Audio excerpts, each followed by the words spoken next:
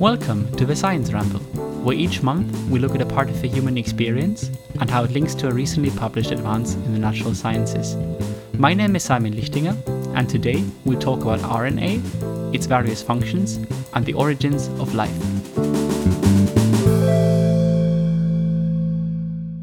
In human language, it seems to be rather common that philosophical questions adopt some universal, almost metaphorical level of commonplace importance. Or perhaps they also become more philosophically interesting, as many of us share them. One of those dilemmas, that of the chicken and the egg, is presented as a table conversation already by the ancient Greek philosopher Plutarch. On the issue of which was first, the bird or the egg, he writes in his Symposiacs, "It is universally true that a principle is before that whose principle it is. Now the seed is a principle, and the egg is somewhat more than the seed, and less than the bird. For as a disposition, a progress in goodness, is something between a tractable mind and a habit of virtue, so an egg is, as it were, a progress of nature, tending from the seed to a perfect animal." From a nitpicky standpoint, inspired by modern science, and assuming that we're talking specifically about the chicken and its eggs, there may be an answer to this dilemma. Chickens evolved, and we need to draw some sort of line by necessity, where a bird, which is not a chicken, would have laid an egg from which a chicken hatched. But because the change would have happened on creation of the new genetic material during sexual reproduction, this means that the egg is already a chicken egg, so the egg is first. However, as Plutarch already noted, this isn't just about chicken and eggs. This is, in his words, about the great and weighty truth, the opinion that the world has a beginning. And this is where it also gets interesting from a scientific point of view. If we ask the chicken and egg question enough, we'll inevitably end up asking about the origin of life itself. Life is not only an incredibly complex system, but it operates on many layers of complexity. The human body may be composed of something like 40 trillion cells, working tightly together to enable us to go about our daily business. But even single cells, be it as part of a larger organism or as an organism in its own right, are complex in ways we don't yet fully understand. In order to be classified as alive, cells need to convert energy of some form, taken for instance from the sun in photosynthesis, or from the chemical environment as nutrients. They need to use this energy to maintain their integrity and reproduce in a way which allows for adaptation to changing conditions for evolution. If we look at a cell through a simple microscope, it might look rather empty. This, however, is as deceptive as could be. In fact, cells are very densely packed with small molecules, as well as different types of macromolecules, working together to deliver the cell's function. The macromolecules consist of thousands of atoms bonded together chemically, usually as a polymer, built of a sequence of repeating small units of tens of atoms. For the discussion on the origins of life, three classes will be especially important: proteins, RNA, and DNA. Proteins are built up as chains of a repertoire of about 20 amino acids. These building blocks have very different chemical properties. When arranged on a chain and folded into a three-dimensional structure, they can form tiny machines capable of making many kinds of chemical reactions happen, which wouldn't if left to their own devices. This is called catalysis, and without it, life would not be possible. DNA, on the other hand, is made up of only four main building blocks, the nucleotides. The chains of nucleotides are normally wound up in a coil called the double helix, but can be unwound if necessary. The canonical function of DNA is information storage. It contains instructions about which protein sequences should be made, and it passes this information on from one generation to the next. The third macromolecule, RNA, is a bit of an odd one out. In terms of its chemical structure, it's very similar to DNA. Among a few subtle differences, the most important is that it carries an extra reactive chemical group. This makes RNA less stable than DNA, so apart from some viruses, information is not normally stored as RNA in the long term. On the other hand, RNA adopts more diverse three-dimensional shapes, which, together with the reactive group, allows it to perform some of the functions which proteins normally would. For the most part, RNA is therefore used as a bridge of sorts.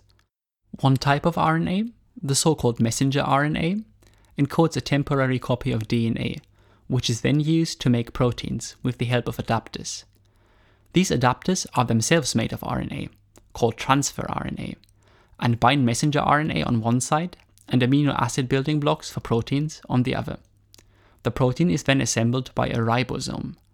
These are large complexes of proteins and yet another type of RNA, and they catalyze the formation of proteins from the amino acids.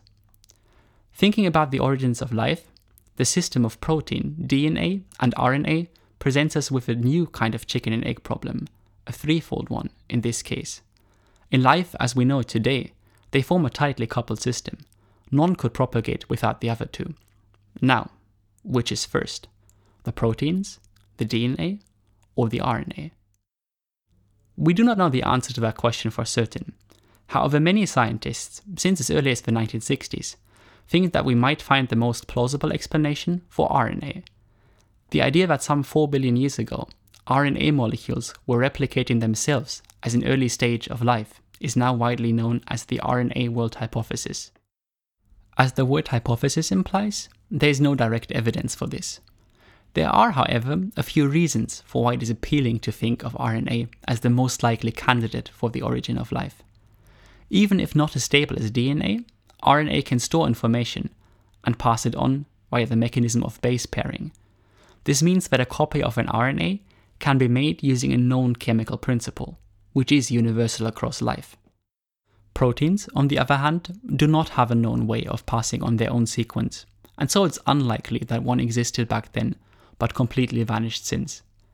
In addition to this, as I've mentioned before, RNA can also become active itself by performing catalysis for some chemical reactions.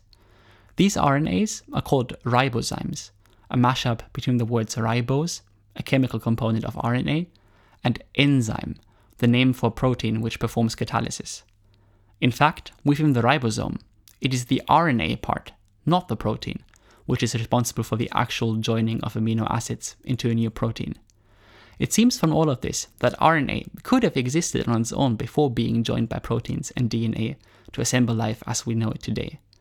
The strange role RNA seems to play in life now could, in essence, be a kind of fossil of a time when only RNA existed. With all of its elegance, there are some very fundamental challenges to the RNA world hypothesis. To start with, the building blocks of RNA, the nucleotides, are not trivial at all to make. In modern life, it's the proteins which catalyze their formation. If we want to imagine an RNA-only precursor to life, though, we'd need to show that they can form spontaneously, just from chemicals floating around in the waters of ancient Earth. There has been some research into this question, but so far, the only partial answers which scientists have found involve a carefully timed order of delivery of the reacting chemicals. Another issue is that catalysis by RNA seems to be rather rare, and that the RNA molecules which do it tend to be quite long. Nowadays, proteins catalyze the copying of RNA, but in an RNA world, this would need to be done by RNA itself. We do not know of any RNA which can copy another RNA of its own length, but it's probably reasonable to assume that this copying machine would involve at least a few dozen nucleotides to work. This throws us back to square zero of the chicken and egg problem in a way, because it's not clear how that first copying machine could have arisen spontaneously.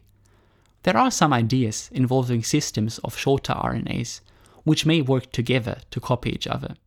Again, however, there's little direct evidence for how exactly this might have worked. A few other problems include the stability of RNA, what energy sources there might have been for all of this, or the fact that a functional copying system could become overwhelmed by useless, parasitic RNAs, which hijack the copying machine. While yet again, some thoughts on these have been put forward, it's fair to say that we cannot at this point formulate a fully consistent RNA world hypothesis. It's clear though that research on what RNA is up to in life today could be fruitful not only for understanding life's modern workings, but also for understanding its origins. Fortunately, because of its relevance to disease and potential in biotechnology, RNA biology has received much research funding in recent years. Accordingly, progress is being made fast. A recent example of this was published in the journal Nature Chemical Biology, in a paper entitled HOVLink is a recently evolved class of ribozyme found in human long non-coding RNA. Before we go into the details of this study, I should say that HOVLING is just the name the authors gave to the RNA motif they found. Scientists love acronyms, and so it comes from hominin very long intergenic non-coding RNA. I'll explain later what exactly those words mean. The background to this piece of research is that ribozymes, RNA molecules with catalytic function, are quite common, say in bacteria, but not so much in humans. However, given how much genetic information we carry around with us in our genomes, it's also not an easy task to find those ribozymes, even if they do exist. In the first part of their paper, the scientists develop a method to look for ribozymes in the human genome. They focus on one particular class, the self-cleaving ribozymes. In essence, once the RNA of this type is produced, it cuts itself in a defined position. It may seem a bit counterintuitive what the advantage would be for an RNA to cut itself. There are, however, a few known functions of this. For example, replication of circular viral chromosomes, where the RNA is copied many times continuously around the circle, but then cleaves itself into individual copies. In higher organisms, self-cleaving ribozymes may, for example, be implicated in a particular type of leftover virus called a retrotransposon. Perhaps because there aren't so many functions for these ribozymes in humans, there were only 4 of those known to exist within our genome, the assembly of all genetic instructions we have. What the researchers did in order to find more was first to construct a library containing the genome chopped up into small snippets. Our genome is made of DNA, so the snippets need to be transcribed into the corresponding RNAs. This process of transcription normally leaves a phosphate chemical group hanging at the end of the produced RNA. If, however, the RNA then cleaves itself, there will be no phosphate at the new end. The trick the scientists now employed was to specifically destroy all the RNAs which do have a phosphate attached to them, using a non-biochemical tool. This should only leave those RNAs intact which corresponded to a self-cleaving ribozyme. We can find out where in the genome those came from by finding the sequences of these leftover RNAs. In practice, all of this isn't perfect, and what the researchers found was more like an enrichment of some RNAs without the phosphate. Nevertheless, one of the RNA snippets they found corresponded to one of the known human ribozymes, so they have some control with regards to sensitivity. All the other snippets they found were now tested individually to confirm whether they actually work, and at the end of this, the authors had found one new functional ribozyme. The location of this ribozyme in the genome is a slightly unusual one. As I've mentioned before, it comes in a very long intergenic non-coding RNA. Normally, RNAs act as the bridge between DNA and proteins, either by coding for proteins or being involved in the synthesis of proteins somehow. These long non-coding RNAs in question, on the other hand, don't seem to contribute to this process, and it's not really known what they do. Finding a ribozyme in one of them is interesting, because it opens up the possibility that the ribozyme may somehow contribute to the function of the RNA. Aside from what the new ribozyme does in humans, another question of substantial interest is its evolutionary history, that is, how recently it evolved, and in which species. Nowadays, significant proportions of genomes from many species are sequenced, and so it's possible to compare which species carry the ribozyme sequence in question. Because we have some idea as to when species present today diverged in evolution, this sort of comparison allows an upper estimate to how old a certain genetic sequence is. In the case of the HOVLING ribozyme, only some mammals carry similar sequences, placing an upper limit of about 130 million years to its age. However, not all similar sequences are active. By trying out some of the variants from other mammals in the lab, the researchers could conclude that the ribozyme only became active 10 to 13 million years ago in higher primates.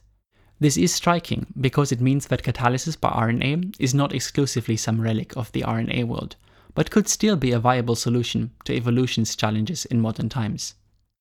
The rest of the paper is mainly concerned with finding out more about the properties of this ribozyme, as well as getting an idea of what the three-dimensional structure might be, and which parts of it carry function.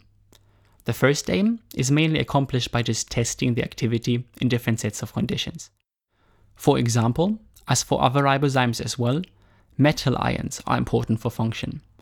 On the other hand, the preferred choice of metal ion is rather different from those ribozymes which are otherwise most similar. This leads the scientists to conclude that they have found a new class of self-cleaving ribozyme. It is, however, not yet known how the molecular mechanism might be different to explain these metal preferences. The latter aim, to find out more about the three-dimensional structure, is achieved in a two-step approach.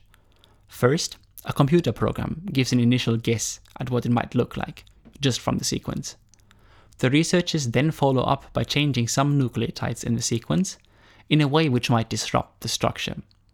If the activity decreases following the change, that's an indication that this part of the structure is important.